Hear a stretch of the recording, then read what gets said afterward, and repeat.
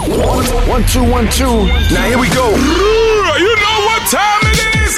Welcome to another episode of the Frankie Lee Podcast. Our mission? To empower others to break patterns, flip perspectives, so that together we have clarity, direction, and success way beyond what we ever previously thought possible. Here's your host, Frankie Lee. First things first, guys, before we get started with this podcast, do me a solid favor and subscribe to this on whatever platform you're listening to it right now. Whether that's YouTube, Spotify, Apple Podcasts, I'd appreciate if you just hit that subscribe button, and it lets me know that the content that I'm putting out for you guys is hitting your ears at the right time. Much love. This podcast is sponsored by ContentRemoval.com. So whether you're looking to remove any images, videos, search results, fake Instagram accounts, get in touch with us at ContentRemoval.com. Welcome back to the Frankie Lee Podcast. Today, guys, we have the legend himself, Iman Gadzhi. He's on the podcast today, and he's done some epic things in all forms, agency work. He's got an e-com brand.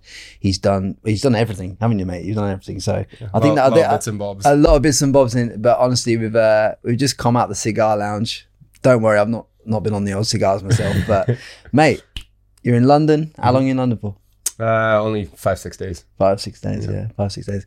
But mate, I suppose the best place for us to start with your journey is kind of like, obviously I've seen a lot of your videos and all that throughout my life, but you came from a background where you didn't have a lot of money, but you were in an extremely wealthy area. So it's like you wanted more for yourself, and you saw all this abundance around you, but you didn't quite have that in your own life. Was that something that genuinely gave you a real good kick to get started and push forward? Or here's the thing, I don't think it's necessarily gave me a kick or gave me motivation. It just normalized it. And I think that's the biggest thing with people. It's not that they're not doing the things to receive wealth. It's that they're generally not, if they had wealth come to them, they would repel it because they don't feel deserving of it. Right. And I think it's because basically the big advantage that I had, as I said, I had a funny situation where, my mom, married my stepdad. And, it was a funny situation where I was going to private school, but then that's basically all my stepdad did for us. And then he got some tax benefits and yada, yada, whole story there. But I would come home and, even like the last 4 years I was in my house, we had no warm water, no heating because he wouldn't pay for it. And then when he found out I was starting a business, he cut off the Wi-Fi.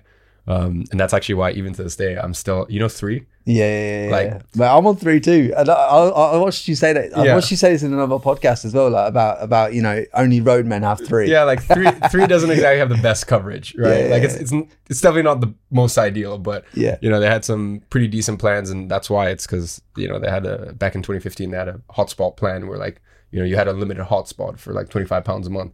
So that's basically how I built my business. So as I said, I had this weird the juxtaposition of like not having any money and, me and my mom being on government benefits. We bounced between that, or she was working at Harrods, temporary job, or Chelsea Westminster Hospital. So, it was a very weird childhood because I said I had that drive and the fire inside me, but then I also had a lot of wealth around me. And I think people think, oh, the wealth was what motivated me. No, not at all. It's the wealth normalized it. Because people have this idea about wealthy people that there's a gap between it. Yeah, most people think that wealthy people are very smart. I mean, yes, to a point, but it's not necessarily they're very smart. It's just like, look, I'll be honest, you see some pretty stupid people who end up being ridiculously rich, and you almost sit there and you ask yourself and you wonder why. And a lot of times it's just because they're feel deserving of it for whatever reason. Yeah. Right. So as I said, growing up, I would never look at a sports car. I would never look at the wealthy things around and think, oh, I'm not deserving of it. I'm like, yeah, that'll be my reality very soon. And it's just, all I need is a bit of time.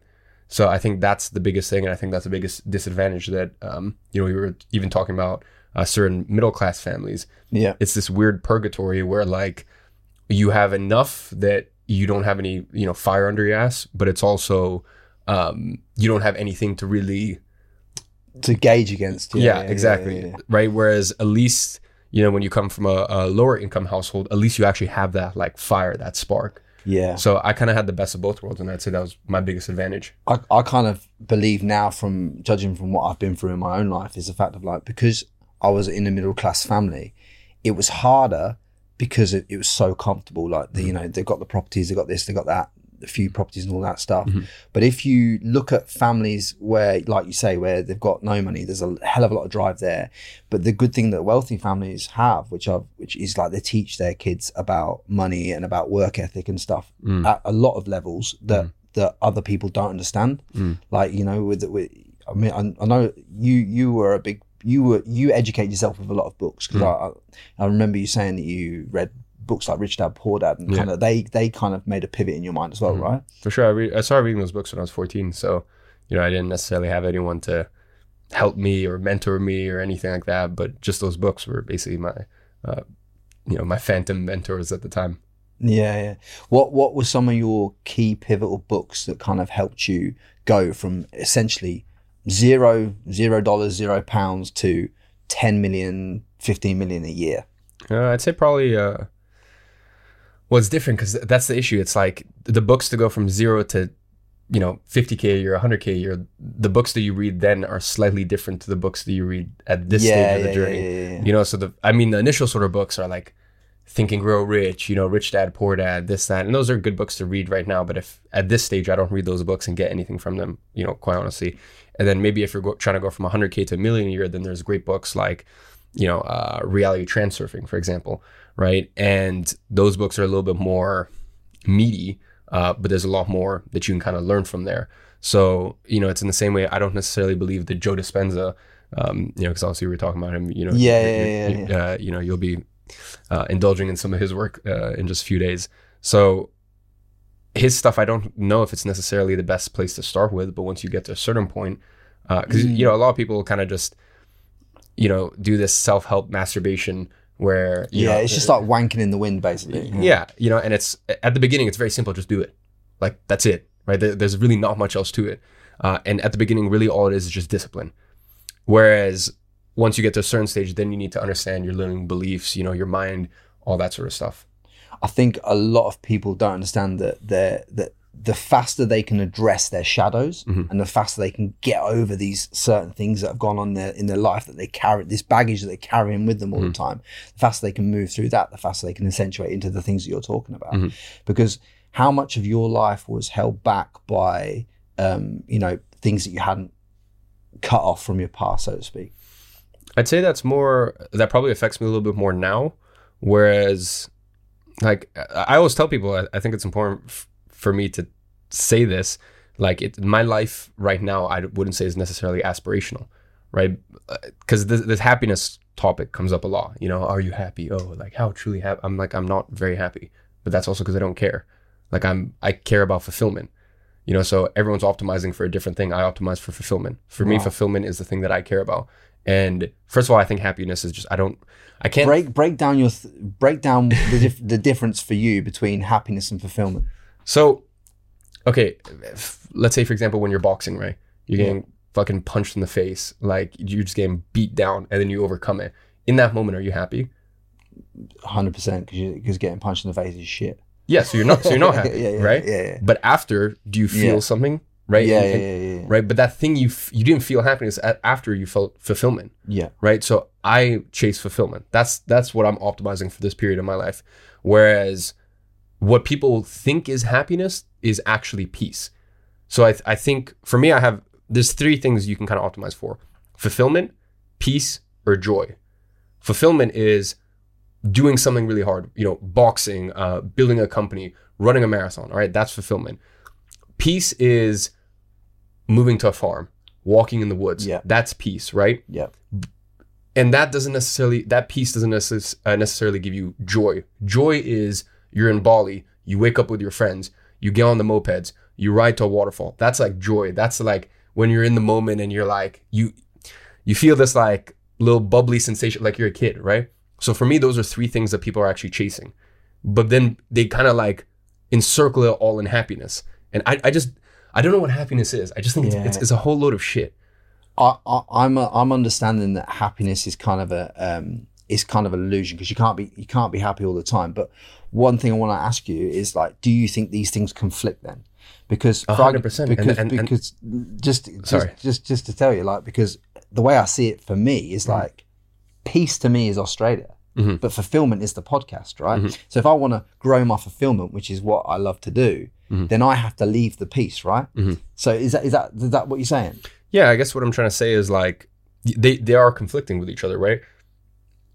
Because joy usually comes with adventure, right? Adventure, trying new things, like being, just that excitement factor. And joy kind of conflicts against peace, because peace is a calming energy, right? So those two conflict with each other. And then fulfillment, for me, I think people really get fulfillment when they're proud of themselves, right? And when they feel like they've accomplished something. But in order to accomplish something, usually you have to do something difficult, and something difficult doesn't bring you peace or joy in the moment. So the three are, people just need to figure out what they want, right?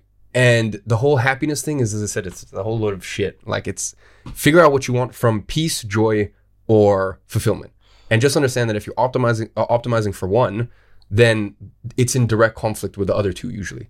For someone like yourself, that's always going to be, all of us are going to be wanting more all the time. So how often do you optimize for what you want? So like when you want something, so like now you probably want something different than what you wanted last year, because your goals have changed, you've evolved. So what's your process in order to map out what you actually truly want? Strip away ego, strip away vanity metrics, all this stuff. How do you actually structure what you truly want so they can, so people can go out and get that? As I said, it look at your personality, and the whole reason this topic kind of came up is because, everything I've been through and the way that I am as a person, dude, I can't do peace. Like or at least maybe at this season of my life, I can't do, like, I don't care about peace. Like I always like to give, just like certain companies have, as every company should have, their terms and conditions. When I'm coming on these podcasts, because I have, not a massive audience, but a decent audience, and definitely a cult-like audience. Yeah. I feel as though it's important to sort of give the terms and conditions that you can try to have my life if you want, but just understand that it comes with not too much joy and pretty much next to zero peace. Of course, I experience moments of peace when I meditate, or, walking down the street in certain places, the sun shining. Of course, I do feel moments of peace, but in general, you're going to lack in those things, but you'll have more fulfillment, and you'll have the things that everyone else wants, right? So I think it's important for me to sort of give these, T's and 100%. C's, and just tell people what the actual reality of these things, because, everything has a cost associated, essentially 100%, what you're saying. 100%. Because it's like you live in Dubai, you've got nice homes abroad, you've got the nice watches, you've got the nice things, but I don't think people fully understand what has to be sacrificed to go out and get that. And like, I believe from watching you from a young age, from when you were a young age, even younger than you are now, that especially on YouTube and the way that you've grown and you've shown everything right the way through the journey. It's like you bled through your eyeballs, so to speak, for a long time before you ever had this next season of your life where you're starting to enjoy the fruits of your labor. And I think that people come into your life, watch you on YouTube at this season, and they're looking at it as, I want to achieve that season. Yeah, but the seasons you've got to go through to get to the season that you're in right now is what most people misjudge. I think there's a lot of misjudgment on that. Yeah, well, also people need to understand that the season I'm in right now, you're going to have less, for example, you're going to have less joy than you do in the earlier stages. Because, for example, right now, there's nothing I could buy that could give me any sort of any feeling. Yeah. Like there's literally nothing, right? And this is what people need to understand, when they hear like, obviously the whole quote you see on Instagram, they say money can't buy happiness, but I'd rather cry in a Lambo than a Toyota. Well, no, that's actually not true, right? Because at least when you're crying in a Toyota, you're crying in a Toyota because you think that you have lack in your life. You're like, I'm crying because I'm in the Toyota. And, once I get to this or that stage of life, then I'll be happy, right? When you're crying in the Lambo or you're crying in the Rolls Royce, you're like, oh, fundamentally, I'm not happy, right? Yeah. And which is what people say. But as I said, if people understood joy, fulfillment, and peace, they would understand why they have these emotions, right? So I guess what I'm trying to say is the person who's grinding and, just made their first 100K a year, you're going to get more satisfaction from that than I do at 8 figures a year, because nothing's new. The way I kind of describe it is like, imagine if you lost your sense of taste. You can never enjoy food ever. There's no pleasure you could ever derive from any food ever. You're still going to go to restaurants. Of course you're going to go, because it's just a part of life, right?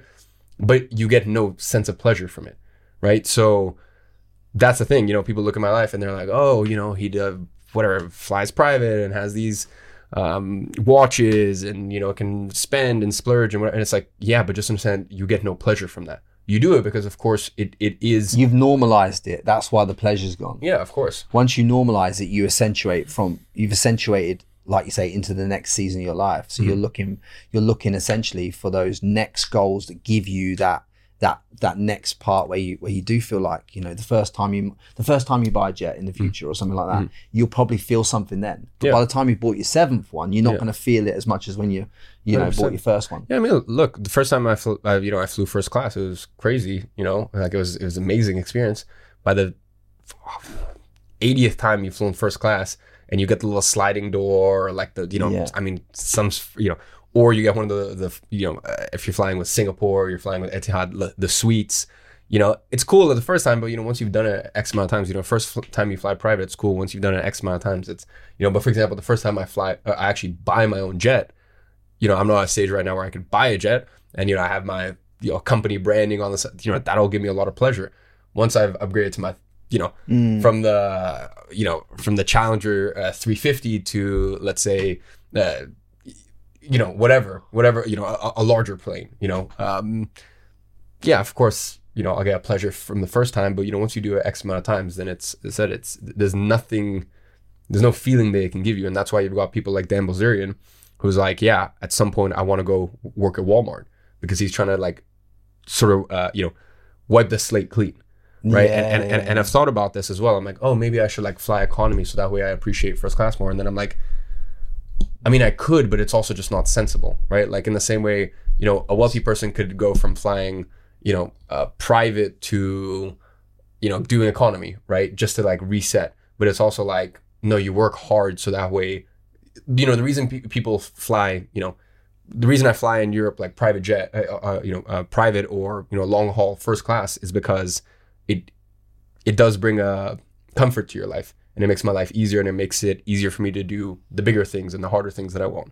But it's definitely just, as long as people know going into it, they won't bring you any extra sense of joy, then, just go into it with your eyes open is all I'm saying. Yeah. And the thing I like about you is the fact of like, there's a lot of shiny objects around for people at the moment, especially for the people that watch this. There'll be a lot of shiny objects, whether it be e-com, whether it be this, whether it be that, 16 different ways to make money online. All this crap is all out there. But the way that you've made your first money in order to access all this was on the back of a traditional, well, not so much traditional, but a nuts and bolts agency. And you deliver this result over here, you charge this over here, performance-based stuff. Mm-hmm. Just for most people that want to create more abundance in their life, because I remember you saying about your agency that your agency wasn't the kind of end goal. It was just to facilitate you doing something. It's a stepping stone. Yeah. Like an agency should never be the end goal, because it's very, for me, I think it's a very depressing business to run for 30 years, but it's the best stepping stone possible. So you think the agency model then, even now, is still the best 100%. Stepping stone for someone to go from, say, job or side hustle type thing into creating this abundance? As an agency is just whatever you're doing, but you're using leverage, right?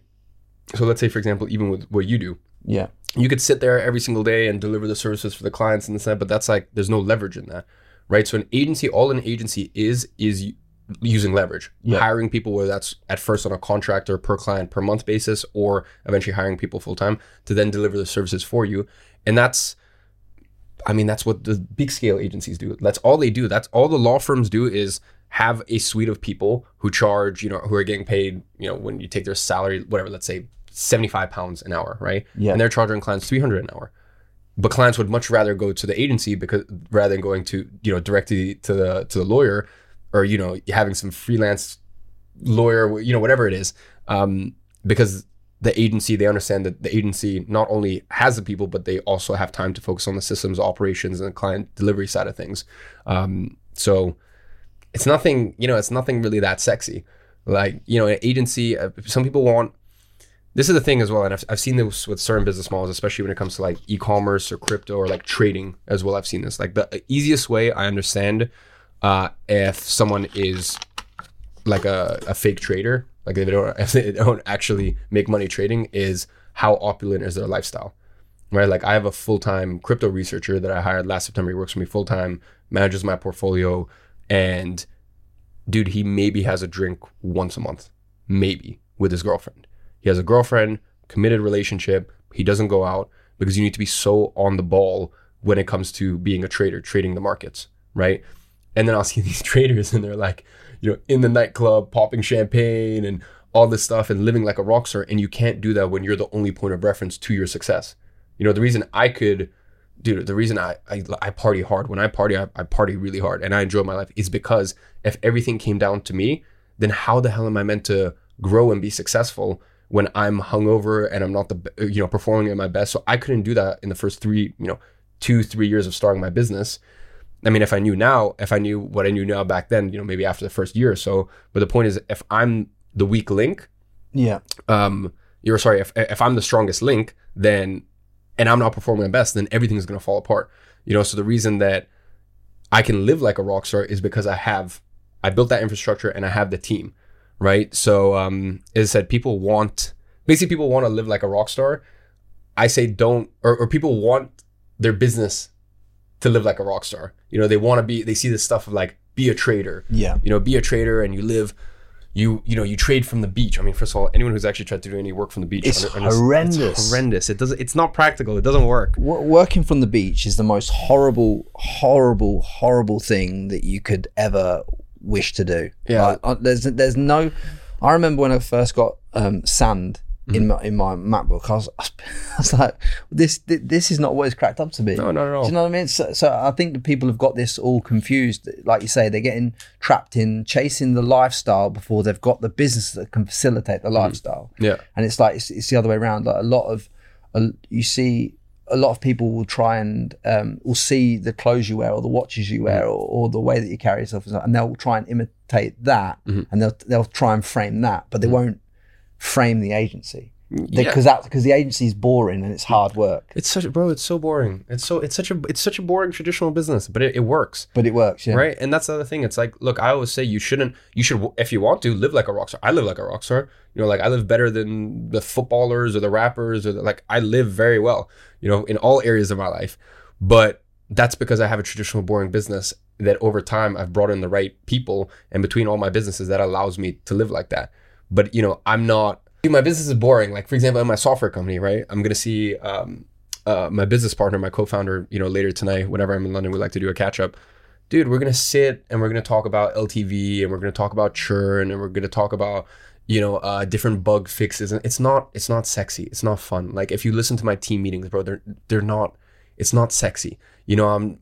But my life is good because of it, right? Yeah. So I think, as I said, you see this a lot even with like a lot of the e-commerce people. They get into e-commerce because they think, it's sexy. And even I see this a lot with even my friends that have then gone on to or run successful agencies.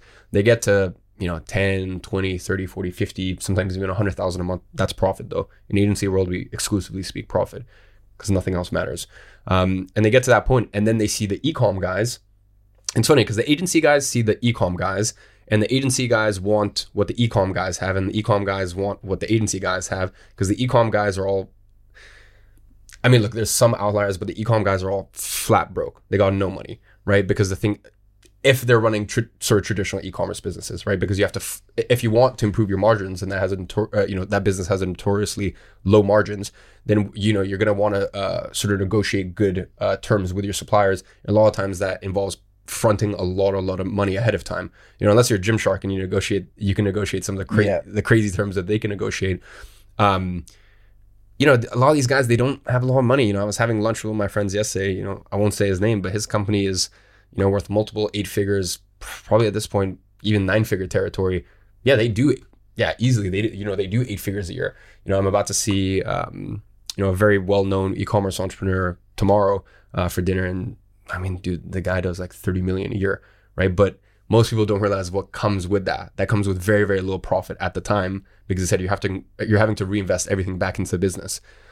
So e-commerce guys want what agency has, which is free cash flow, and then agency guys want what the e-commerce guys have, which is sort of like a cool business. Because the agency is not cool in the slightest. And as I said, I see this with my friends where they'll hit 20, 30K a month, and they'll be like, oh, I want to start e-commerce brand. And I always have to remind them, I'm like, look, even at my agency, our most successful e-commerce clients sell stuff like glow-in-the-dark teddy bears, sell stuff like radio devices. Everyone has this idea of e-commerce like, oh, I'm going to get into e-commerce and I'm going to start the next jewelry line, or I'm going to start the next successful clothing line. Yeah. You're not. If you're going to make millions and millions and millions and millions in e-commerce, you're going to sell some weird fucking product that if you're at a dinner party and someone says, oh, what do you do for a living? You don't want to say that you sell glow-in-the-dark teddy bears. And that's what everyone has is like, that's the reality of these successful e-commerce. Like the ones that do really well, you know, you even had Davey Fogarty. Yeah. Bro, like that's not the coolest business to say that you own, right? Like first ever podcast, but Davey's first ever podcast too. Yeah, it's good you backed him. You know, like, and as I said, everyone has this idea that, oh, I'm gonna start the next whatever cool e-commerce brand.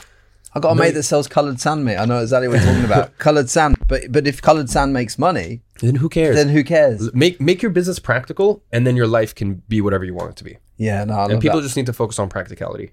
I love it because what you said is so true. Because my dad, the one thing my dad did tell me when I was younger that's always rung true is like, you know, boring businesses and boring things make money. Like waste management is boring, but you're always going to need waste management, right? Yep. So waste management businesses earn a lot they're of more money. recession proof.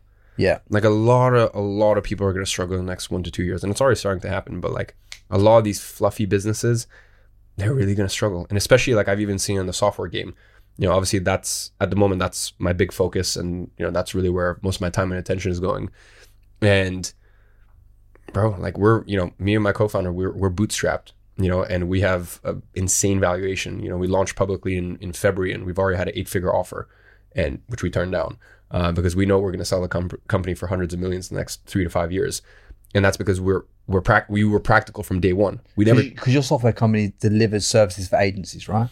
Basically, the software is an all-in-one platform for agency owners, right? So it's rather than having to use Slack, Asana, simple invoices, a pipe drive, rather than having to use all of these tools and have 6 different tabs open, it all congregates into one tool, right? So you manage your team, you manage your clients, you manage everything in one platform, Agency Flow. And it's made specifically for online boutique agencies, right? So we tell people like, hey, if you have 20 employees, 30 employees, don't use us. If you have traditional sort of large scale agency, don't use us. We're specifically targeting the sort of businesses that, the sort of businesses that I help cultivate at my e-learning company, which is online boutique, very niche agencies. So I could just take Agency Flow and just drop it into content removal. Yeah, and 100%. Providing I don't go past 30 staff or anything like that, we're sweet. You can manage all the clients. I mean, look, you could have 30 people on there. There's no issues whatsoever. You could do it, but I just think once you get to a certain level, like it's in the same way, right? At, when you first... for sales teams that have, maybe it's just a founder, or one extra sales rep and that's it. Just use Pipedrive, use Trello if you even want, use Google, you can get creative. But once you get to like, a large sales team, like even at the e-learning company, we have a large sales team and we have setters and we have, there's a lot of stuff that needs to go into it. So for that, we use more advanced solutions like Close, right? Or you use Close, or you use HubSpot or whatever. So the point is there's a tool for everyone at their current stage. So you could use it even if you had 30 employees. I just think at that point, you want to use something that with more advanced features. Yeah, 100%. No, I see what you're saying. But in relation to, I love the way that you've done that as well, because when you've gone and built this agency, which is this boring business that turns over free cash flow, like you say, which is the best thing about an agency, is the fact that you can your outgoings could be $1,000 a month and you could turn 10 grand. So it's like really highly profitable event, an agency.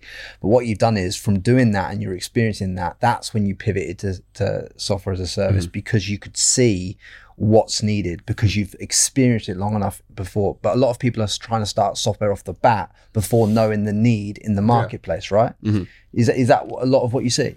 Yeah, I mean, look, what do Formula One drivers start off with? Go-karts, right? Like if you want to become a world-class Formula One driver, you don't hop in you don't go straight into driving Formula One cars. You go into go-karts, then you go into whatever. You work your way up the ranks, right? And it's kind of the same thing when it comes to starting a business. You don't want to start a super difficult business right off the bat. Another thing is, if you wanted to start, for example, my software company, you're going to need a lot of money. And this is even sometimes my issue with definitely my issue with people who say, oh, you should get into real estate, or you should get into trading, or you should sometimes even get into e-commerce. It's like, dude, you can very, very easily burn, $1,500 in ads just to validate a product, to find out the product doesn't work. And now you're down $1,500 just to find out that the product doesn't work and you need to find a new product.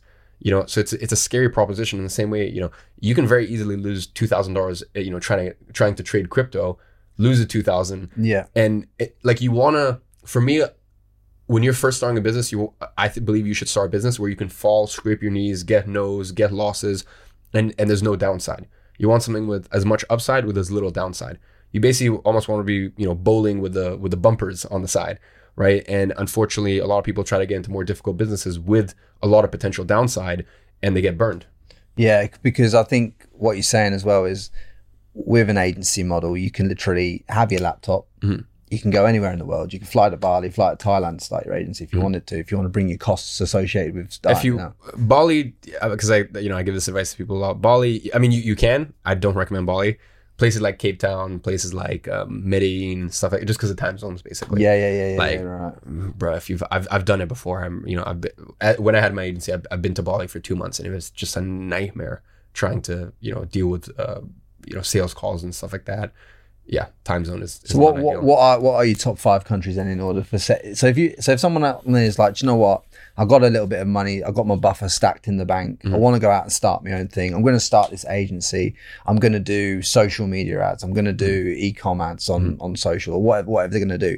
They figure out what they're going to do, they pack their laptop in the bag. Where would you go to in order around the world to locate yourself so they can just start to build this machine? I'd go to places like Cape Town. I'd go to places like anywhere in Europe, more the Eastern European side of things. So as I said, places like Cape Town, Romania, Georgia, places in South America, certain places in South America, Colombia, Brazil, if you want. Like, really just take your pick. But the great thing about these places, you're going to spend half as much money and you're going to get a much better quality of life. So instantly, just by making that decision, you're already earning twice as much money because you've got all your costs down, and then you can obviously try and scale and stuff like that. What do you think is the one thing that stops most people from having that abundant success in their life? That we see a lot of people on social media that hate their life living in England working a job, or hate their life in Australia working a job, or hate their life in America working a job. What is the one thing that you find holds those people back?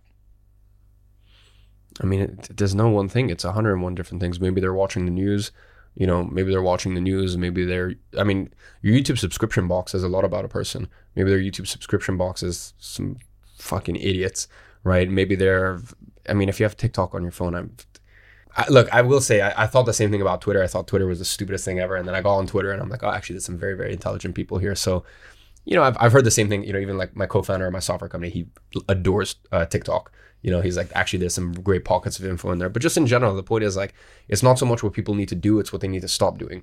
And most people are just getting fucked in every single angle. Foods they're eating, people they're associating with, things they're taking in, drinking soy milk. You name it, they're getting fucked on every single angle. Soy milk. So. Yeah, they become soy boys, and then they become estrogenic, and they wonder why they don't have enough energy to get up and conquer. Do you know what? Right, the videos that hit it most for me from you in the early days is when you talk about monk mode, and you talk about going into this mode where you shut out all the noise, all the dopamine hits, you nail your sleep, all this stuff. Just in terms of like, obviously those videos were wildly successful, but talk to me about your process of coming across and refining monk mode and what monk mode was for you. So I think I didn't really have a clear cut sort of, okay, I'm doing monk mode until basically the world shut down, March or April of 2020. And I was stuck in Cape Town. So, basically everything was happening and I was in Cape Town at the time. And, my mom was like, oh, maybe you should come back, blah, blah. And I'm like walking on the beach and they're telling me like UK's like London shut down and people are staying in their house. I'm like, yeah, cool. Like, I'm fine. I'm cool here. So then I stayed in Cape Town and I was with Pete, who was one of my good friends at the time. And actually ended up being my co-founder of my NFT project. And basically I just made the decision, I'm going to stay in Cape Town.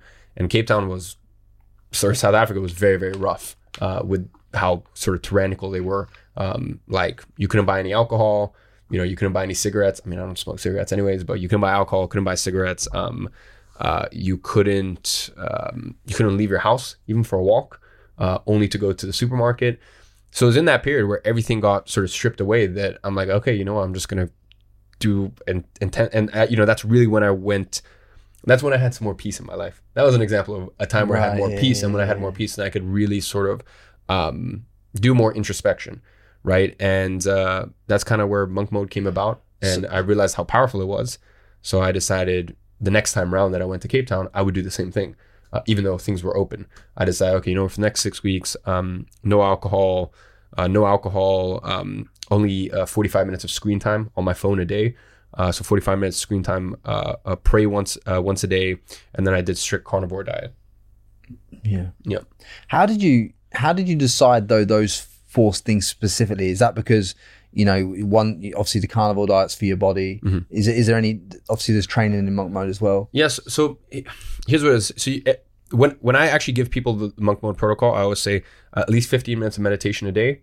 15 minutes of meditation. Like the most important things are the 15 minutes of meditation a day and what's it called? Screen time. And then also, getting exercise.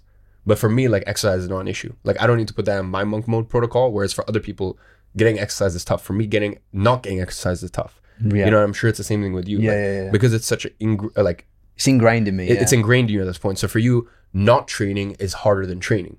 So that's why for me, I didn't include in mine. Because for me, like exercise is kind of a given, where there are certain habits that kind of slip to wayside. Screen time, it can get out of hand very, very quickly on your phone.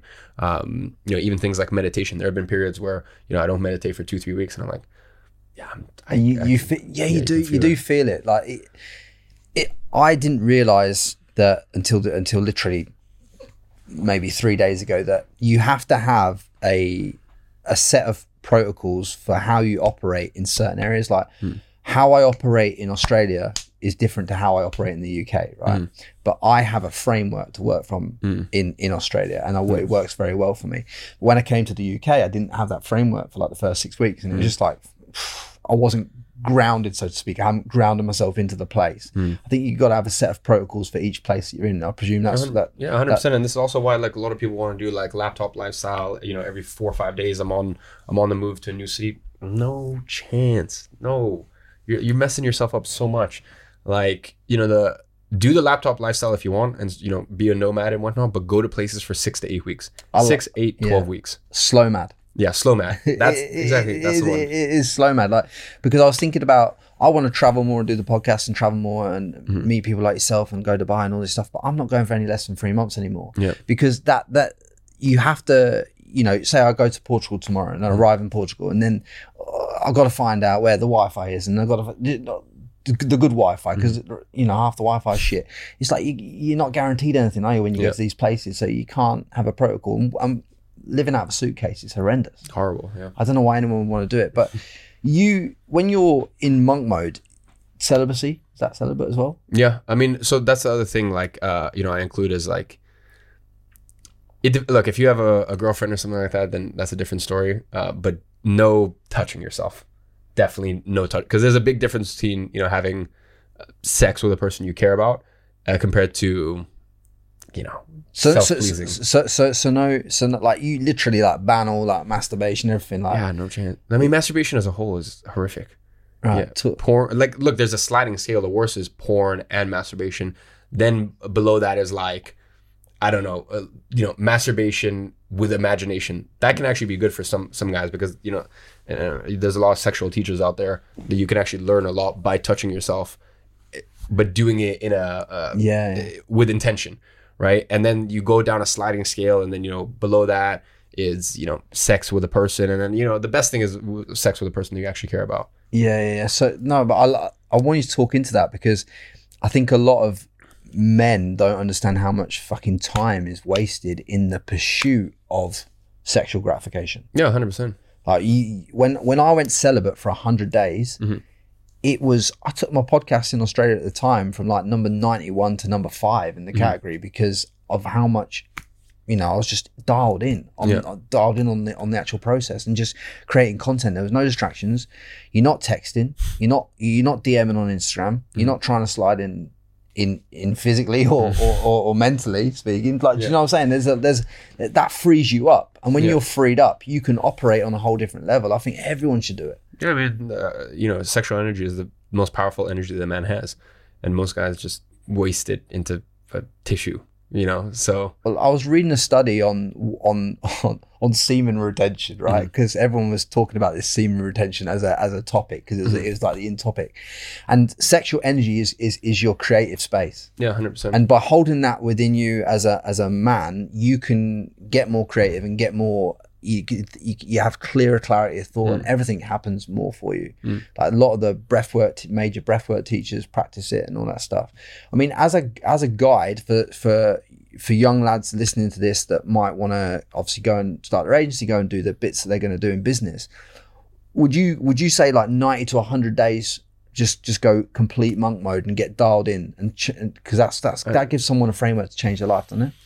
I mean, actually, I say for most people, do between like 21 to 90 days.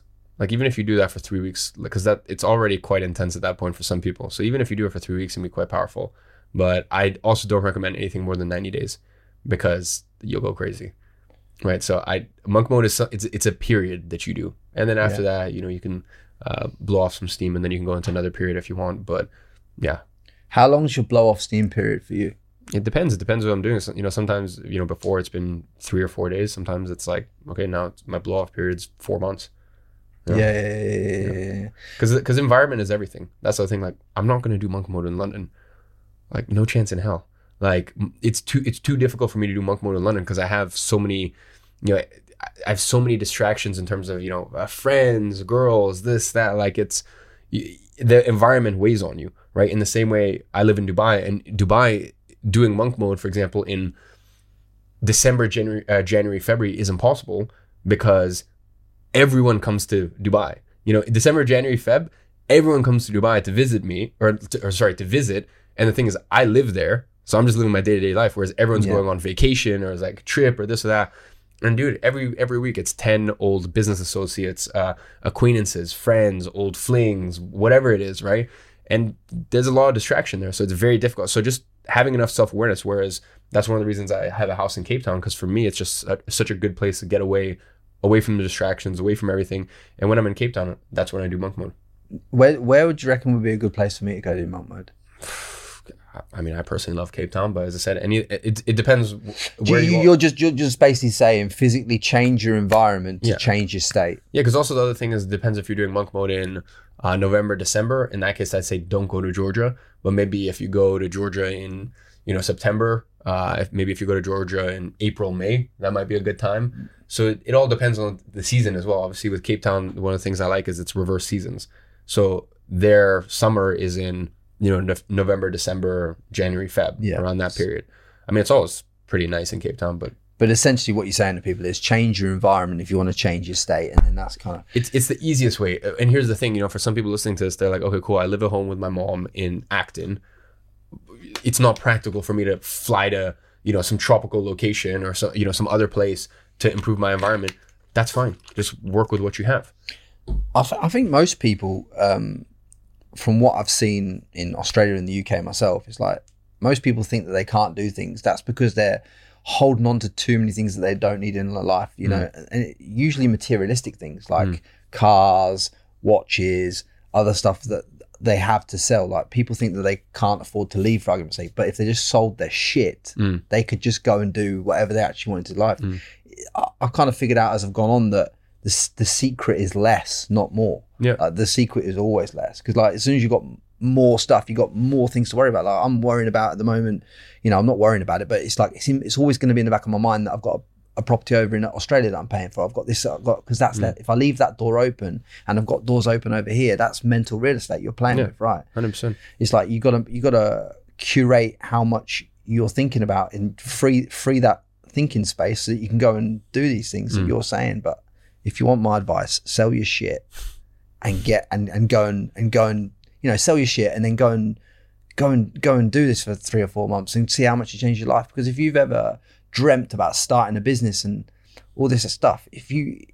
Instead of dreaming about it, why don't you just take his advice and go and do a monk mode for even just 3 weeks, just 3 weeks in Europe? Like you can get a package holiday for like £1,500. You can do it. Like it's just yeah. I'm passionate about telling you that because I've seen how much just a period of even just celibacy can really give you so much clarity as a man, especially for men, because men are we're everywhere. Our eyes are popping off all over the shop, I think. 100%. Like yeah. But in relation to you going to Dubai, what was the key driver in that? Just everything that was happening I didn't like what was happening with all the tyrannical stuff in the UK. For me, once the government tells me I can't leave my house, that's it. Like I'm done. And it's I don't know. It's such a long, broad topic, but I looked at the time when I made the decision, which was January of 2021. I looked at everything that was going on, and I was like, UK is not going in the right direction. What places are going in the right direction? I know that a lot of people have like some, moral issues with, how the inception of Dubai and, labor and this and that and whatever. It's a very complicated discussion, that's for sure. But, these are also the same people that, won't acknowledge the fact that, their government is quite literally the most evil organization on earth. And they start, they go to foreign countries to bring peace to countries that don't need their peace. That's also one of the other reasons. I'm at a stage right now where once you get to a certain level, and as long as you get to control your income and basically as long as it's not earned income from a career, like if you're a footballer, there's nothing you can really do about your taxes, right? Obviously you can take that money and once it becomes, net, then you can play around and do some stuff. But especially if you have a business, you're a business owner, you get to a certain point where you never need to pay taxes ever again, no matter where you live, right? Yeah. So it wasn't even so much taxes, it was more, I don't know, like I was just disgusted. I was just disgusted by the UK government. And funnily enough, UK ended up being one of the best places, and I was super proud of like the way they remove all the, the vax passes, and they were kind of like one of the best countries to actually be in sort of from mid 2021 onwards. And yeah, but just when I made the decision, the UK was tyrannical, and it was just like, COVID just made me really sad. Like it was just really sad to see the way that, people just gave up all their freedoms. And yeah, I was very disgusted by the UK when I made the decision. And I looked at, where in the world is kind of progressing. And, I know there's some people that will debate otherwise, but Dubai in general is going in the right direction. In the same way you even look at America, Miami is going in the right direction and for me, the right direction is like, don't piss off the rich people. Don't piss off wealthy people, because everyone wants to demonize wealthy people. But no, the wealthy people are the people who actually create all the jobs. People think that people mistake wealthy people to the bankers. Like, bankers are scum, full stop. Like, I despise bankers, right? I despise bankers. I despise anyone who works in government because it's the biggest criminal organization on earth. But don't try to demonize wealthy people. As much as people think, the rich people step on toes or whatever, this or that. No, like you can get away with that for a year, 18 months, and then you get found out. The wealthy people are the people who create the jobs, and they have to provide value because they live in a free market. So, yeah, I just looked at the way that sort of Dubai was headed, and I was like, for this season of life, it makes sense. And just going out there and structuring yourself better obviously must have a massive tax benefit. I mean, yes and no, but as I said, like, look, if you're making $1 million a year or something, it's going to be massive benefit. But once you get to sort of the level that I only reached that level really in 2021 and now in 2022. But once you get to a certain level, like, look, when I come back to UK, I'll never pay tax ever again because the tax code is written in a way where, there's 101 different ways to do it. But, one of the easiest ways is you just take a loan against your asset, and loans aren't taxable. Yeah. So it's the very wealthy people who live in the UK aren't actually paying. Yeah, and aren't paying any taxes personally, by the way, because that's the other thing. People are like, oh, but the wealthy people don't pay taxes. Yeah, but then look at their companies.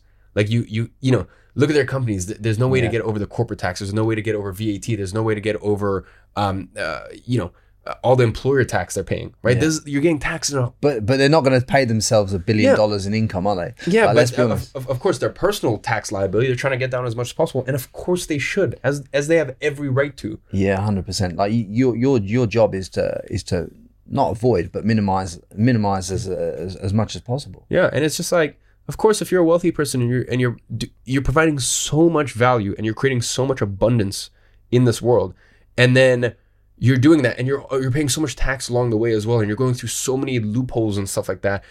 You have to jump through so many hoops, and then everyone else is like, you're not paying your fair share. Look, as I said, my mom, she worked for the NHS. We're on government benefits at some point. Like, I don't come from wealth. I had a weird childhood, as I said, where I was around wealth, but we don't come from wealth, right? But even at our early, and once again, maybe that's also because my mom's the youngest of 7, from Soviet Union. Like, she would look at like people who complained, and I look at certain people who complain in the US or the UK, and it's disgusting. It's disgusting, and they just want to throw their problems at the wealthy people and say, oh, villainize the rich and stuff like that. When we were dirt poor, when we were on government benefits, we never villainized the wealthy people. We understood, they really are the ones who give the opportunity to everyone else. Well, the amount of risk that someone who has supposed quote unquote wealth has had to take in order to create that wealth, it's like, people forget that person's had to remortgage their home at some point. That person's had to, probably not took a wage for the first 3 years of their business, not even 50 grand a year, not even 20 grand a year, not even 15 grand a year. Some of these people, some have had to plumb it all back into the business. And that's what you have to do. And then if 10 years down the track, now that business is making multiple millions, and they decide to take dividends, and the dividends aren't taxed at the rate of income, then what's the problem? Do you know what I'm saying? No, as I said, I do have an issue with the bankers, or not really companies or businesses. I'm talking like big corporations. Yeah. Right. Like, look, some of the corporations are just the most evil people on earth. Even if you look at like some of the big corporations, I understand, but I'm not angry at them about their tax liability. It's more the fact, like, what they're doing. Yeah. Like, they know they're ruining a civilization, and a lot of times, that's one of their intentions. So, well, all the big tech companies are all just designed to take away the attention from what we should all be putting our attention on. We should be putting our attention on building relationships with our families. We should be putting attention on building better businesses for ourselves, building better, cash flowing businesses. Like, we should be putting attention into that, not attention into consuming content on Instagram, consuming content on TikTok, consuming the wrong content on YouTube. YouTube's great content engine, but if you you can consume the right shit and you can consume the wrong shit. You can also consume too much of everything. Like, you know what I mean? Like, if someone went and watched 87 hours of your videos but took no fucking action, what's the point of consuming the content, 100%. Right? Like, you got to know what game you're playing, and I think a lot of people are playing the wrong game. In terms of like what's in like up for you for the next year or so, I presume you're absolutely going to send it on a whole different stratosphere.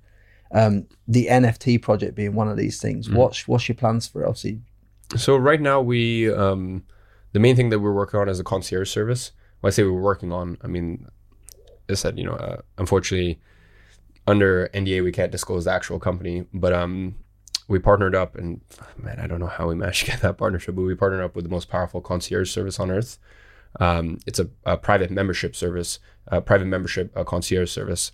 So you basically have to apply, and if you're selected, basically I actually heard about him first from my co-founder, who's Swiss, and his network is insane. He's had many friends sell their company for multiple 8, multiple 9, even 10 figures. And on that note, he was telling me about this super powerful concierge service and this and that. And I actually applied to be a member back in December, and they never accepted me. And now you're getting it provided through your own NFT potentially. And not potentially, it's done. It's done. Yeah, Deal's done. So we partnered up with them. The app is launching in 3-4 months. Like our own, basically you'll go on the app store, it'll be Gents Croquet Club concierge service, like Gents Croquet Club concierge. So anyone who's a GCC member can download that, and they'll have, anyone can download it. You just won't be able to access any of the features. And then anyone who has GCC will basically be able to be ported into that. Whereas, like I said, I like to think I'm an important person, and I walk into Patek Philippe or Rolex or this, I have great relationships with all the brands, all whatever membership I want, I get. And I didn't even get accepted for this concierge service, because you have to apply. Now our GCC members don't have to apply with potentially a 2% chance or less than a 1% chance of getting actually far less than 1%, but less than a 1% chance of getting accepted, they get it because they're GCC members, and we form this partnership. So that's just one of the things that we're working on. So what is a concierge service? Basically, they'll be on the app, and I mean, I was even test driving it last month. Everything from private jets, because normally if you're flying private, you're dealing with a broker, and obviously they're going to take a little percentage on top. So for example, I was dealing with my broker and getting quotes for a flight, 22,000 pounds, with our concierge service, getting quoted 16 for the exact same aircraft and the exact same leg. So, stuff like that. Stuff like, there's, handbags that I liked the look of. So, I sent it to the concierge service because, they didn't have it available at Chanel or Hermes. So I told them, this is the one I want, because they have partnerships with all these brands. And they were like, cool, charge it to your Amex. It'll be there in 2 days, for my mom in Dubai. So stuff like that, or, as you know, I have an amazing assistant, and yeah. I have a lovely assistant, Amara, and she knows sort of the restaurants I like and stuff like that. And I'll tell her, I need dinner for 2 people tomorrow at 9 p.m. And she'll call up some of our places or some of my favorite spots, and she'll be like, look, nothing available. Then she'll go on the concierge app, because on the concierge app you can port in your assistant as well. She'll go on there, and then I've had it before where like the busiest restaurants in London, within 1 hour notice, they're like, yeah, we kicked someone off the table. So yeah, it's pretty cool. And what made you put that into like an NFT type thing? Because obviously NFTs are one of these. NFTs are a scam. Like 99.9% NFTs are a scam. Yeah, they're just a money grab. Why? Because I believe there's certain things, like I don't think I have an NFT business. That's like saying like, yeah. Like, look, sure, you have a software company, but the thing is, you have a software is an umbrella. It's a type of business, right? Yeah. But your company still solves a problem, right? An e-commerce company is a type of business, but at the end of the day, it's still whatever the product is, right? And it's the same with NFT. People think, oh, I have an NFT company. No, for me, NFT is just a pricing model, right? It's a pricing model where you decided, hey, I'm going to charge more upfront than potentially I would, if it was recurring or whatever. And I have so much belief in the product that when it sells, for, or at least in our case, substantially more than, we initially sold it for, we get a percentage of the royalties, right? So we get anytime someone sells the NFT, we get 8.5%, right? So yeah, I mean, at some point after launching, it was worth 8 times as much. The floor was 8 times. I think now it's whatever, 2.5, 3 times floor, right? Because we're in a pretty brutal bear market at the moment. And NFT volumes are at all-time lows. But then again, that's a testament to what we've done, where, even though NFT volumes are all-time lows, our project is still holding up, very, very solid. And that's before we roll out a lot of the main key features. So essentially, what you're saying is most NFTs, in the way that they're used, are a scam, but the NFT function in itself is very powerful. Yeah, is very powerful and allows you to have this, really tight, smart contracted system that allows you to see who your members are, who has access. Because what it is, it's basically like, and for certain businesses they make sense, for certain businesses they don't, right? For example, my software company, it doesn't make sense for that to be an NFT, because it makes sense that it's a monthly subscription, right? Whereas when it comes to memberships, I believe those should be NFTs, because I believe your seat at the table should be an asset, right? So let's say, for example, at let's say Annabelle's here in London, I don't know the actual numbers, but let's say 5,000 members, where, at Annabelle's, and then let's say at, a place called Kicks, I was a member of that too, which is, it was like 10,000 pounds, which it was basically just a gym, right? A gym, members club,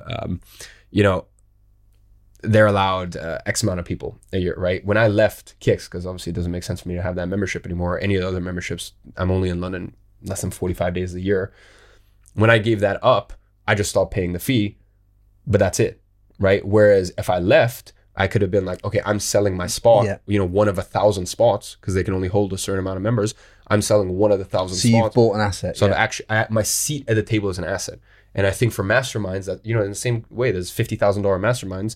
When I leave that mastermind, I believe, they're just going to sell my spot on to someone else. Whereas I believe my seat at the table should be an asset, and I should then be able to sell that on. This is what I want to create with an NFT, is to have a mastermind group with people like yourself in it, where everyone's paying a high fee to be in it because they're surrounded by greatness in the mastermind. It's like, and and it holds the value of the ticket because of who you're surrounded with. Because it's essentially what Kicks is down the road here is the fact, like, it's only worth its £10,000 fee, because not for the facility itself, but for the actual people that are in the facility that you can meet. I mean, like the sort of person who's paying $10K a year for a gym. By the way, the funniest thing is when I lived in London, because I was legitimately 30 seconds away from Kicks, right? When I was in London, when I was living in London, I had a membership at Kicks, but I didn't even use the gym. I went to Pure Gym.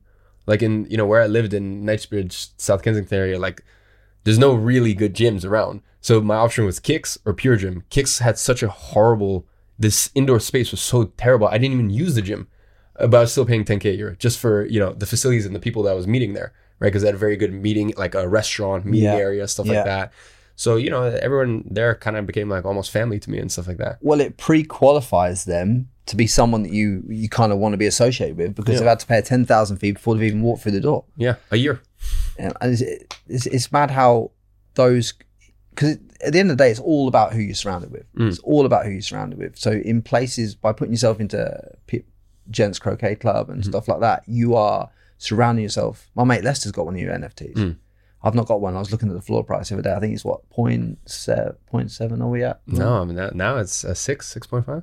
6.5. Yeah, bro. At some point it went up to 16.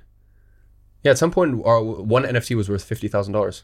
That's mental. Yeah, I mean, and by the way, what did you mint them at? What did they mint at? $4,500. So at some point people, or no, it wasn't. Sorry, There's only 700 though, isn't there? There's 975, but there's 700 members. Because the other thing is, at some members clubs, they let anyone in. You had to do a video call application and explain to us in detail why you should be allowed to give us $5,000. So and that's also removes people with ego. Because the worst thing is, man, like I've met a lot of wealthy people that think just because they're wealthy, they're the dog's bollocks, and they're just because you're wealthy doesn't mean you're an interesting person. And I have a rule: I don't like lame people. I even have a rule in my company. Like I've fired people before. Well, not necessarily fired. Basically, I always say at my companies, you either work at the company for 60 days or 6 years, right? We do like a 60-day probation, and I have literally let go of people who are great at their job just because I think they're lame. Because if I brought them to Nepal, to the schools that we're building, we're going in November, I'm taking 10 of my team to visit our 4 completed projects and the new projects that we're working on. If I take them there, I just don't want to have a beer with them. There's no, there's no matter how good you're, if you're lame, for me personally, and you can't do this at big corporations and stuff like that, but even at our scale, which is, between all the companies, it's, man, we're hiring quick. Between the companies, I think it's 60, 70, right? But even at that scale, like still my rule is just no lame people. So that's why even at GCC, or even for example, when you apply to Arts Club or Annabelle's or something, like for me, I think it's much better if not only do you write your credentials and what art associations you're a member of and this and that, like, no, you actually have to sit down and you have to do a multiple step process where you sit down face to face and they ask you real human questions to figure out, are you basically a twat? And if you're a twat, you don't get let in. And that's what we did at GCC. You had to do a video call. And, a lot of people were like, oh, you can't make people do video calls. Some people want to be anonymous. I'm like, cool, if you want to be anonymous, then fuck off. Go to a different project. I don't care. Because I knew we were giving people free money. From day one, like I just, my project, my audience, stuff like that, like I knew it was going to be free money. So I'm like, if I'm going to give someone free money, they better be a cool person. If they're not a cool person, I don't want someone making money off my, and bear in mind, we have one of the lowest sell rates of any project out there. But of course, inevitably, some people are going to sell. So right now, for me, good investment or bad investment? I'd say right now, actually, with NFT volume at absolute lows and everything that we're going to launch with the concierge service, bear in mind everything that you get now as well. Like, we spent a lot of money on a custom platform, so it authenticates with your MetaMask. So when the NFT is in your MetaMask, then you log into the vault. We've got a vault at GCC. And in there, we've got courses on how to buy watches at retail, how to, we've got some stuff rolling on, coming out from cigar sommeliers, wine sommeliers. Basically, I wanted to do a thing that, basically I wanted to create a mastermind in a community where it teaches people how to be gentlemen, right? And that sounds ridiculous, but like, dude, like I didn't come from money, and I remember what it was like, you know, being 18, 19, you know, going on a date and having absolutely no idea what the difference is between a Sauvignon Blanc or a Chablis, or the difference between a, you know, a Pinot Noir and a Merlot. And once you get into certain circles, like you don't need to be an expert at all this stuff, but like you should be able to hold yourself. And as I said, like I'm new money, you know, so I had to learn these things, right? And I had to learn how to conduct myself. And you know, like even just little things like, dude, I went skiing for the first time ever 6 months ago.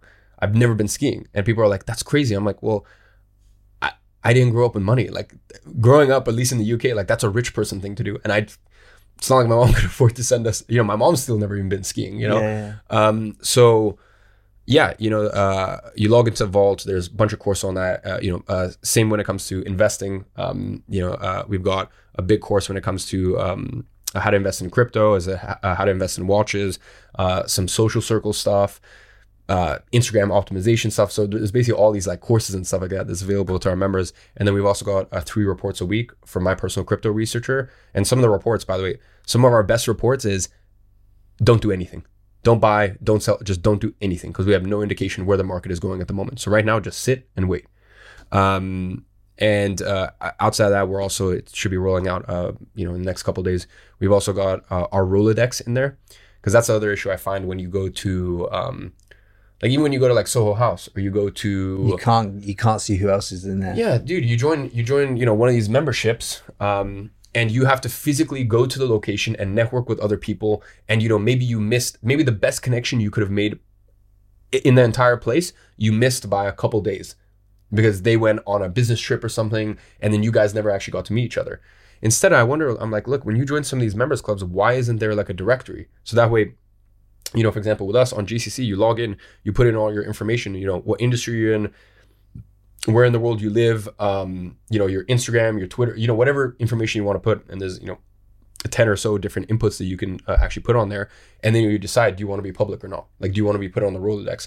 And if you want to be put on the Rolodex, now our members can go in there and go, okay, out of the 700 members that are in GCC, which ones live in, for example, I live in Buenos Aires. Who else lives in Buenos Aires, right? And then I can then see their Instagram, their Twitter, their this, that, rather than, you know, messing around on Telegram or Discord. Oh, who's in Buenos Aires? Let's connect, or blah, blah. You can just see right there, and then you can send them a message on Instagram, Twitter, and reach them on, or, you know, they can even put their email, right? And there you go. You know, now you can actually make those connections. So we just want to make things as we want.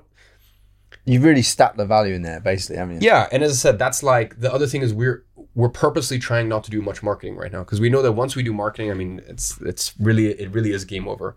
You know, we're trying to roll out all these key features, and then once we have that, as I said, dude, it's this will be probably the most historic NFT in this couple year period, because no one's ever done anything. I think like for the niche that you're doing it in, it definitely is, and I think Alex Becker also has one in the gaming niche, Neo Tokyo. I think that is going to be worth an absolute monster as well with what he's doing with Value Trades, because I've looked into a lot of that, and that's another one I missed out on that I didn't get at the mint or anything. And I look back now and I think, fuck. Yeah.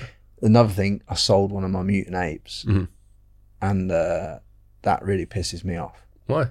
Because I think the Bored Ape Yacht Club is a good. Obviously, you've got 4 of them, haven't you? 3. Yeah, I bought 3. I think that's a good community. I bought 3. I sold 2. I kept 1. Really? Yeah. I mean, yeah, but once again, what was it? What from your experience of being in the Bored Ape Yacht Club? Was it a good? Dude, I bought 3 Bored Apes. I spent $1.2 million. I got in, and Collabland, which is you know the tool, Collabland wasn't even working. It was down. So I got in there. I've still have never actually gotten into the Bored Ape Discord, like the members Discord. Even to this day, even though I still have one, I've had a Bored Ape, or at least one. As I said, I had 3. I kept it for like a month or like 6 weeks or something. Sold 2. Have you ever thought about using the IP though, the actual putting the ape on things? Because I see a lot of people doing it, and some of them are making. The only ape that I kept is one with a Soviet hat, smoking a cigarette, because I just find it cute. I find it endearing. Obviously, I'm Russian. I'm not really. I don't consider myself Russian. I don't consider myself British. I consider myself confused. I think when you say you're from somewhere, you really have to embody everything about it. So I don't believe I can call myself Russian. I don't believe I can call myself British, even though I lived here for 17 years. And it's the only major sort of passport I hold from like one of the, the top 10 countries. So yeah, I don't think my... So basically you dropped 1.2. Did you make profit on the 2 that you sold? No, I lost a lot of money, How much are you talking? I lost on each, maybe like 100, 120K, 150K. Yeah. And some people are like, oh my God, you're an idiot, blah, blah. And I'm like, well, yeah, one of the things you need to do is I've made a lot of money when it comes to crypto. That decision right there, I would have never made it normally. The reason I made it, and it was stupid, was because I bought it because it was just a big FU. It was a big FU to the NFT community, because everyone is like, oh, because you got these like project founders and stuff like that who are like, yeah, I bought a mutant ape, blah, blah. And I'm like, or they're like, they have a bored ape and they think they're a god. And I'm like, I bought 3 on a video and literally said, this is the biggest scam on earth. I couldn't give less of a shit about this. This is literally just because I can, right? So the decision I made was very like... An emotional decision. It was a brand play. It was a decision purely based off of ego. And when you're making investments, don't ever make a decision based off of ego. Right. So the smarter thing for me to do would have been, okay, buy 3, because instantly there was press and there was PR about it. Sell into the noise. Crypto whale bought 3, blah, blah, et cetera, et cetera. And the smart thing would have been to just sell it a week later and, be done with it and just get the free press. But, I thought, oh, if people see me sell, then maybe they'll think, it's because whatever, I can't afford it or this or that. And, so basically then I sold, and, I sold them when they were worth like 250K. So I lost like 150 on each. And then they went down to sub 100. Yeah, so, I think they're at 85, 90K now. Yeah, so it's like, oh, you lost at 150, you took 150 loss. So I was like, well, yeah, but I can also buy it now cheaper for 150. So imagine if I wrote it down even longer, So the first mistake was that it was an ego-driven decision, but that was mainly as a bit of promo for the NFT project, which I didn't need to do. Do you think when you get as much free cash flow in life as what you have, do you think sometimes you can make a few moves that are like a bit fucking stupid? No, that was probably one of the only ego decisions I've made in a long time. I usually don't make ego-driven decisions. I have no respect for money whatsoever, which is also another thing that most people, they're like, oh, you have to, my mom's like, you have to respect money, you have to blah, blah. And I'm like, that's why you have none of it. Like, because, look, here's the thing. No one is like, I have to be so careful with air. I have to respect air. Air is, but there's an abundant amount of it. Now, here's the thing. If you ever lose your access to air, fuck, you appreciate it real quick. And that's the same thing with money. Yeah. If you lose your access to money, you appreciate it real quick. But the thing is, I kind of view it like air. And the people who are, so, I need to respect money, like it's blah, blah, like I got a penny pinch and this and that. It's, they usually don't have much of it because it's, once again, it's on a pedestal. If you stop the flow of money in your life, like you start worrying about it, start hoarding it and stop the flow of it, money's energy. Yeah. Right? So money has to flow. If you want money to flow to you, money has to flow away from you as well. So you have to pay your suppliers on time, pay your partners on time, pay the bills. Money, if you believe in the abundance of money, money will flow back to you as long as you're providing value to the marketplace 100%. In equal and excess of what you're trying to take 100%. Back. And it's like that. That's where people, I think, get trapped. They think money's money, but money's energy, and you need to treat it as such if you want to create more of that in your life. That's the way I've kind of understood. Is that kind of what you're saying? Yeah, exactly. And as I said, I just think I don't put it on a pedestal, and I don't respect it because my own government doesn't respect it. Like, well, they print it. Yeah, of course. They print it off thin air. It's worth nothing. So why am I going to respect something my own government doesn't respect? Actually, in the US, money isn't printed by the government. Money is printed Federal Reserve. Printed by Federal Reserve, which is a corporation. Yeah, which is a privately owned institution. That, that's owned by a few families. I think. Of course. And all you need to do is read Creature of Jekyll Island. The Federal the Federal Reserve was created in 1912, which also happened to be the year that the IRS was created. So yeah, the money's fake. It's fully fake. So why am I going to respect something when they don't even respect it? So and it's hard to store something and keep something and be sacred about something that they can just turn the printer on. yeah, of course. And by the way, the other thing is I save and invest 80% of everything I make. I'm very smart financially, right? It's just the 20%, like, I don't know, I'm not a penny pincher, right? But also the other thing is, like, for some people, the thing is you got to increase your amount of income, right? Like, the thing is, if you're earning 30,000 a year, it's gonna be, you can't save 80% and live off 20, right? So you got to keep making more and more.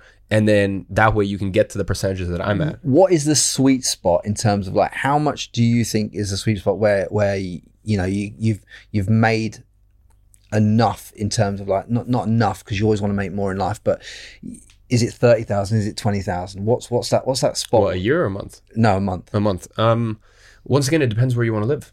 Like, for example, in Cape Town, I have I've tried everything to spend more than 30,000 a month, because my quota is I need to spend around 150 to 200,000 a month. Like, I force myself to spend it, because for me, basically, I spend 20% of everything I make, and it just so happens I'm in, you know, a very blessed part of my life where I make over 10 million a year. So I force myself to spend 20% of everything I make. So as I said, when I'm in Cape Town, I've tried my absolute hardest to spend more than 30,000 a month. It's impossible. So my point is, you could go, like, for example, let's say you live in Cape Town. And by the way, I speak about Cape Town a lot because I have a house there. You know, your place could be anywhere in the world, like wherever you find as a sanctuary. Like Bali is another example. Yeah. It's very hard. Like, it's different when you're visiting there. You know, like, I'm going to Bali next week. You know, every villa I'm staying at is like, you know, $2,500, $3,000 a night. But that's because, you know, it's a villa, I'm renting it, right? If you take those same places and you take a 1-year lease, you're going to be spending, you know, the equivalent of, let's say, $400 a night, right? So the point is, find wherever your sanctuary is. But the point is, you know, if you go to Bali and you actually, like, live there, and that's where your base is, you're going to find it very difficult to spend more than $30,000, $40,000 a month. So let's say you get to the point where you're making, you know, $30,000, $40,000 a month. Obviously, bear in mind taxes, this, that, whatever your tax situation is. And you could not live more like a king in a certain place. Whereas if you come to London, like, dude, when I come to, like, some people think it's ridiculous. They're like, oh, how do you spend, like, you know, let's say 30K on a weekend? It's pretty easy, honestly. You know, you do a bit of shopping, you go out, some dinners, you know, you stay in a hotel. If you're staying, you know, in a nice hotel in London, it's going to cost you £2,000-3,000 a night. So figure out where it is. If you want to live in London, I don't think, it's not to say that 30K isn't enough, but you're not going to live like a king for 30K a month. Yeah. You got to pick a place where you can live. Like, if you want to live in Miami, 30K, you're going to live a great life. Don't get me wrong, but you're not going to live like a king, right? Same thing in Dubai. Whereas if you go to Cape Town, if you go to, you know, I said, if you actually, like, locate to Bali, whatever it is, and you make 20-30K a month, you're going to be living well. You're going to be living very, very well. So that's why, you know, just, I think, you know, people shouldn't be, if you have the ability to, and, you know, if you're in the sort of businesses that we're talking about, you have that sort of location freedom. So don't be married to a place for the season of your life. You know, like, for example, I will never, ever raise a family in Dubai. No chance in hell. A lot of the places, and same thing with, like, Cape Town, I necessarily wouldn't want to raise my you know, when it comes to family time, I wouldn't necessarily want to raise them in Cape Town. But for this season of my life, it works very well to have a second home there. In one of your biggest plays in the last, I'd say, 18 months from my perspective, was the fact of, like, you had the balls to go 1 month and drop $1 million into crypto. Yeah. That blew up to, I think, 10.5 million. It went to 5 months later, it was worth 7. And then I recorded a YouTube video. I think I'm probably the only person on YouTube who literally, I took everything off my cold storage, put them all into exchanges, and literally screen shared, refreshed my exchanges, and showed my $6.8 million crypto portfolio. And I don't think anyone has actually proven it. I did that, recorded a video 5 days or 3 or 5 days after the video came out. That portfolio was worth 3.5 million. So $3.3 worth of value wiped out. Bear in mind, I'd still only put $1 million of principal in, so I was still up a lot. But then I rode it through the summer, and then by the next wave, you know, when it reached its next peak, you know, I learned a skill which is very important, you know, in that space, which is taking profits, right? So by the end of the year, it was worth over 10 million. But I had to learn some lessons to get there. Yeah. And did you, when you say you learned the lesson of taking profit, did you take out 3, 4, 5 million profit, or did you? Yeah, I mean, once again, it depends, because you can roll it into different things. So it's what I'm saying is, you didn't take it out, just take 5 million out cash. You've gone and invested it into other assets. Right now I'm sitting majority cash. Right now I'm sitting, in terms of like my actual liquid wealth, I'd say I'm 70% cash at the moment. Yeah. That surprises me. Yeah, because prices are going to come down. Crypto prices look, I mean, I got fully out of crypto by April. The last thing I got out of crypto with, like the last thing I sold was Luna in April. So you have no Bitcoin, no Ethereum. No, and then I started buying crypto in, I think, like June. I had some market orders set. I had some market orders set at it was like roughly around 20K. It was slightly different. That was some key ranges and some key numbers, but 20K, 19, and then I even got some filled at 18. So at the moment I've got like $1 million worth of Bitcoin. Yeah, because I bought them at prices where, like, let's say things go down to 14K Bitcoin, which I think is definitely a possibility. 16, 17, I think for me is almost a guarantee. But let's say they go down to 14, 13. If I bought it at 18, 19, I'm not super stressed in the long term. Yeah. Right. But I don't want to be buying, I think Bitcoin today is $23,000. I'm not that interested. I'm patient. That's the thing. When I first started getting into investing and getting easy investing money, because that's what crypto is. It's easy money, right? It's easy investing money. Now, you have to go through so many trials and tribulations, and there's so much emotional sort of tolerance that you have to stomach. So I wouldn't say it's easy. Otherwise everyone would do it. I've had people like, oh, you made, it was easy to make that money. And it's like, well, no, not really, because then you would have done it. Like, you didn't have the balls to put in how much I put in, and you didn't also weather the storm. I had to learn a lot of lessons. As I said, the main one was learning how to take profits.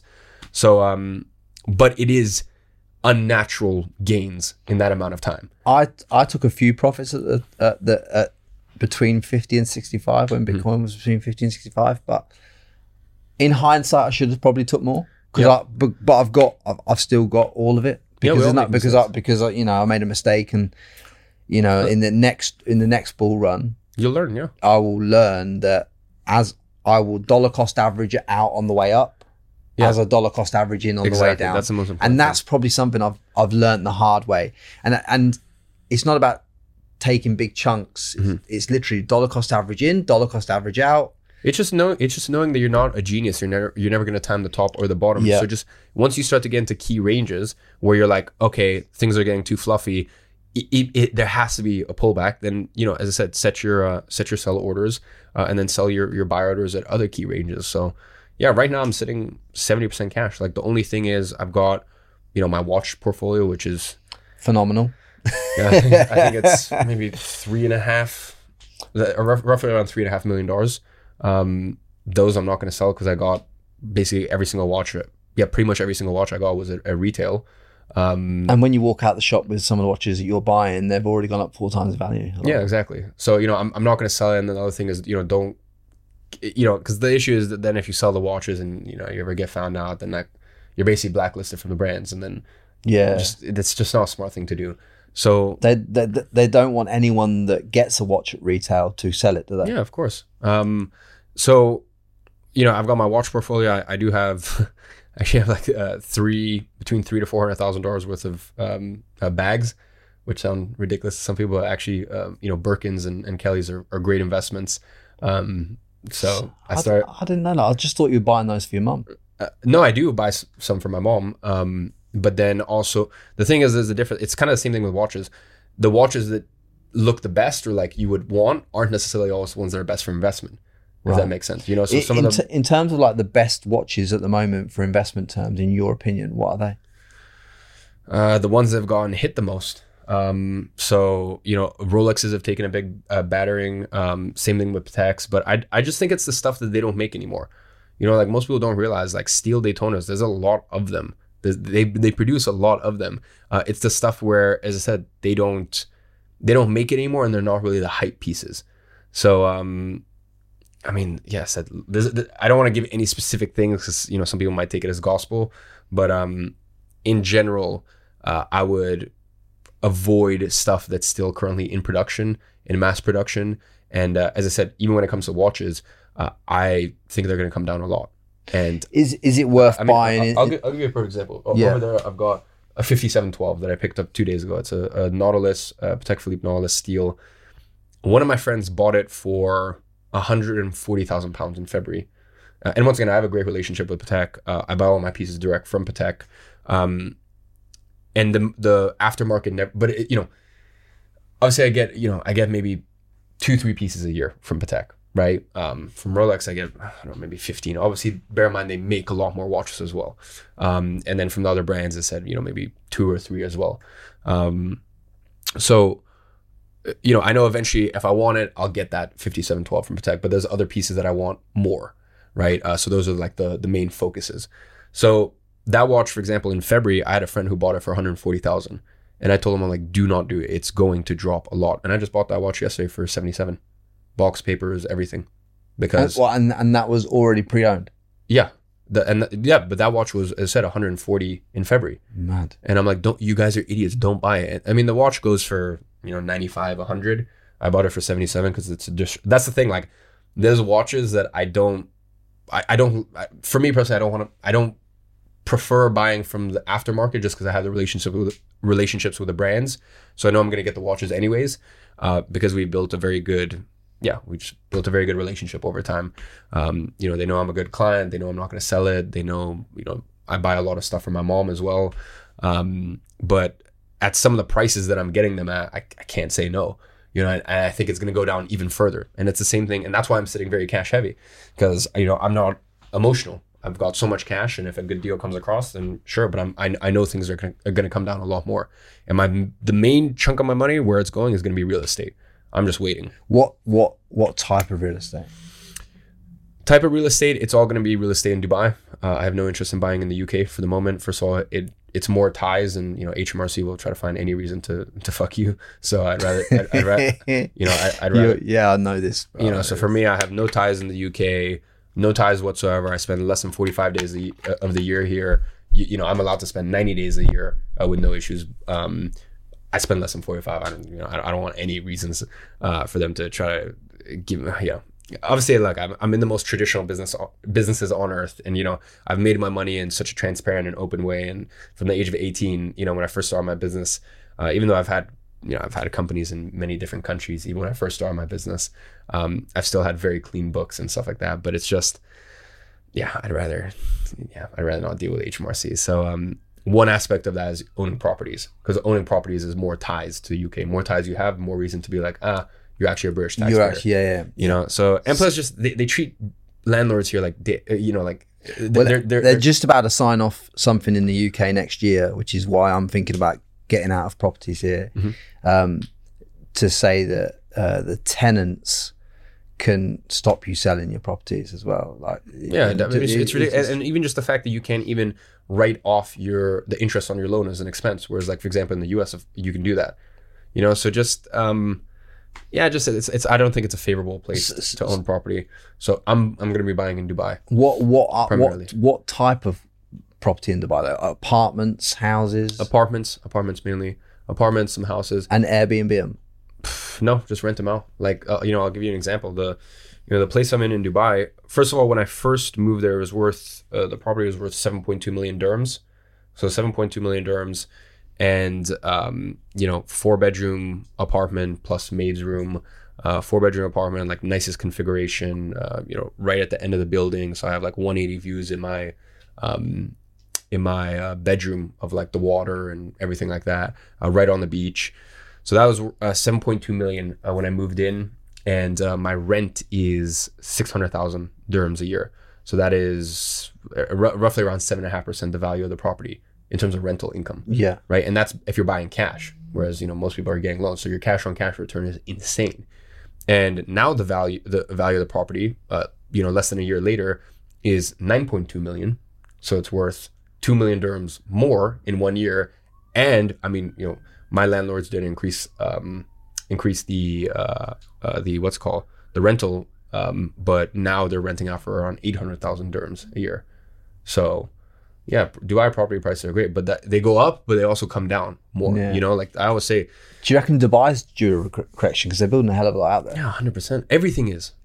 Yeah. That's why I'm waiting. You know, the real estate market, starts to sort of collapse 18 months on from when the stock market collapses.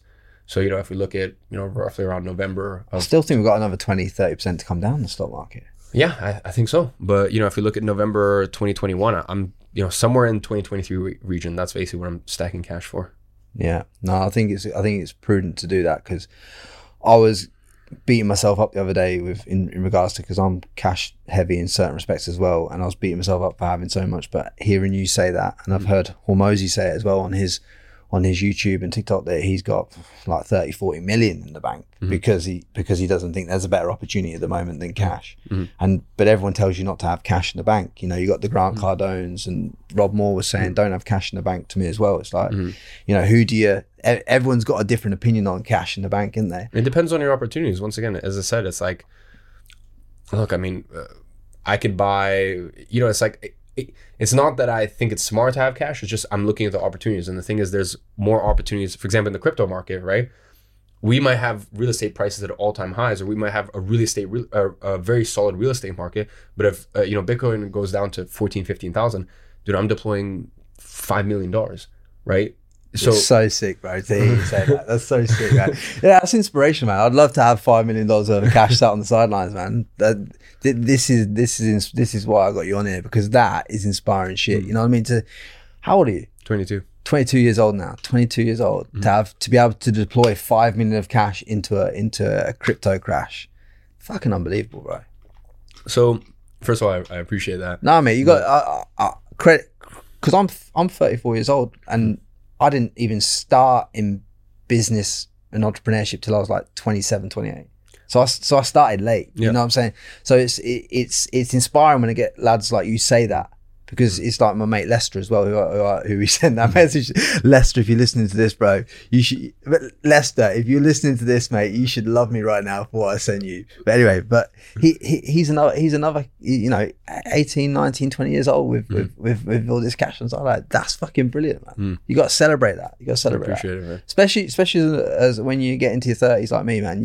Yeah, man. Full credit to you, bro. Full credit for that. But no, you're gonna deploy that into this next crash. But as I said, I'm saying like that could happen. Let's say whatever that happens in, you know, let's say something crazy happens. You know, the Federal Reserve at their next meeting decides to raise interest rate by 100 basis points. Yeah. Right. And you know, crypto goes down, or you know, let's say, I mean, very possible something happens with Tether. Right. And Tether's I don't keep anything in Tether. You know, ticking time bomb, and it's you know, and let's say something happens and there's a flash crash and all that stuff, I'll deploy it. And as I said, I could deploy that because there's opportunity there. Whereas the thing that I really want to put most of my money in, which is real estate at this point, I might be waiting for the right moment with real estate.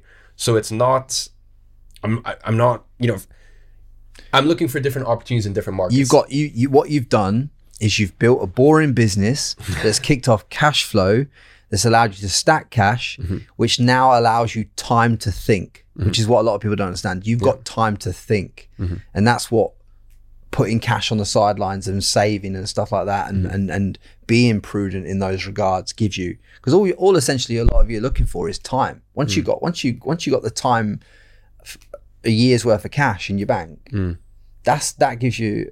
If you you can sort anything out in a year, can't you? If you fuck it up, if you can just sit there and think about what you've done for a year, that's fucking brilliant, isn't it? So it's like, you know, what you've done is prudent, mate. Like you've got time, and time is what you need. And you've bought that 5 million buys a shitload of time.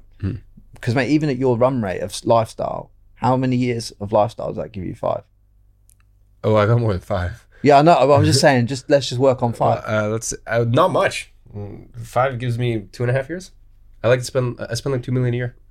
Yeah, but 2.5 years is a fucking long time to sort your shit out, bro. Yeah, but also, I mean, look, if it came down to it and I lost all my income and I only had 5, then basically I'd invest all of it, and then I only live off of the cash, you know, the free cash flow from that. Then I'd move to Cape Town, and I'd just live there for a couple of years until I got back to the point where I was earning a lot of money. So if you're someone who's listening to this podcast that's massively inspired by you, obviously followed your journey on YouTube, there's going to be a lot of lads especially watching this fucking lit up thinking about all the stuff that you've done and achieved. And they're starting at between 0 to 10K, you know, because a lot of people will be starting literally there, or they're definitely starting under 50K, right? 25K. What are the things that they should action in their life right now to give them the best chance of getting from there to 100, from 100 to 1 million, so that they can go and achieve the kind of, and then go on from there to achieve the lifestyle that you've got? Increase your income, whether that's at your job, finding a way to sell the value that you bring to your company at your current existing job, or being wise enough to realize that 99.5% of companies are just, it's a dead end. You're not going to get anywhere with their, you know, with it. So either increasing your income that way, or increase your income by starting a cash flow business, or just offering services. Basically something where just get your money up. That's all you got to do. And in order to get your money up, you have to be practical. Okay. Don't try to start a business where the potential downside is very high. You know, one of the things about, you know, for example, you look at a wise chess player or a wise fighter, whatever it is, you're always calculating what's the downside risk to what I'm about to do. That's like getting to a certain level in life really is not about thinking so much about the upside. Basically, you're looking for asymmetric returns, right? Like any chess player, any fighter, any business person is looking for asymmetric returns. How can I have, you know, a lot of upside with almost zero to no downside, you know, or as little downside to zero downside as humanly possible. And if you can just keep making those bets again and again, then you're going to win. So as I said, trying to start a business where there's a lot of upside, right? Or trying to start a side hustle or a gig or whatever it is, where there's a lot of upside and you're mitigating as much downside as humanly possible. And when it comes to that, don't be romantic about it. Like, just, I don't know, do whatever you want. Like I said, whether you want to get a good sales job and you're making 10, 20, 30K a month and you're able to put away 60, you know, even 50% of it, and, you know, over a few years you manage to build up a pretty good investment portfolio. Whether it's that or you start your own cash flow business, do whatever you want. I don't really care, you know, on that side of things. So just increase your income. But just increase, that's the first place you need to start. I want to just talk to you before we go as well on in regards to like meditation and psychedelics, because it's something that I only experienced psychedelics myself, like in terms of like a mushroom journey. And I'm talking about not the mushroom journey I did was a journey. It wasn't going to park life and getting off me tits on 5 grams. It was like a proper journey. But what's your experience? Obviously meditation is something I know that's a staple with you in terms of like how it's changed your life, but how have psychedelics opened your mind? So when it comes to psychedelics, I mean, look, also the thing is I did psychedelics for the first time when I was 15. Like I did LSD for the first time when I was 15. LSD, I'm talking about mushrooms, but you go straight on the LSD. Yeah, I went on LSD. First few times I did psychedelics, it was LSD because it was easier to get off the black market, or like easier to get off Silk Road or whatever it's called. That's where the first use of Bitcoin was, wasn't it? Yeah. Dude, I was using Bitcoin to buy LSD delivered to, because LSD you can't find it when it's like, you could Royal Mail LSD. It doesn't matter, right? Like there's no smell. It's impossible to find. It's like a piece of paper. It's just a piece of paper. I have no idea. I've never had LSD. So, you know, I did LSD when I was like 15, which I don't recommend for most people, by the way. And then I got into mushrooms. I've done ayahuasca, all that stuff. I think psychedelics make sense when you're lost in life. I haven't done psychedelics in a while because I'm not lost in life. I'm in a phase of my life where I know what I need to do, and it's just about executing.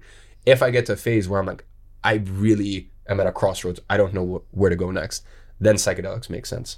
I love it, man. And thank you so much for your time today, brother. I really appreciate it. I really appreciate having you on the podcast, man. Thanks. And guys, do me a solid favor, yeah? If you like this video, which you should like this video, and you got a lot of value out of the man himself that I brought on here, do me a solid favor, yeah? Hit the like button, subscribe to the YouTube channel. There's loads more content on here. Like Iman said, like Davey Fogarty's been on this channel. Lester Javalone has been on this channel. Loads of other e-com entrepreneurs, business people. Got Alan from Grenade that's probably on this channel by now as well. You got Ryan Terry. You got Matt Does Fitness. You got all these people on the, you know, that we're stacking the deck with quality on here, stacking the deck. So do us a solid favor. Let us know what you think in the comments as well. Appreciate you all. Much love. Don't forget to subscribe to the Frankie Lee Podcast.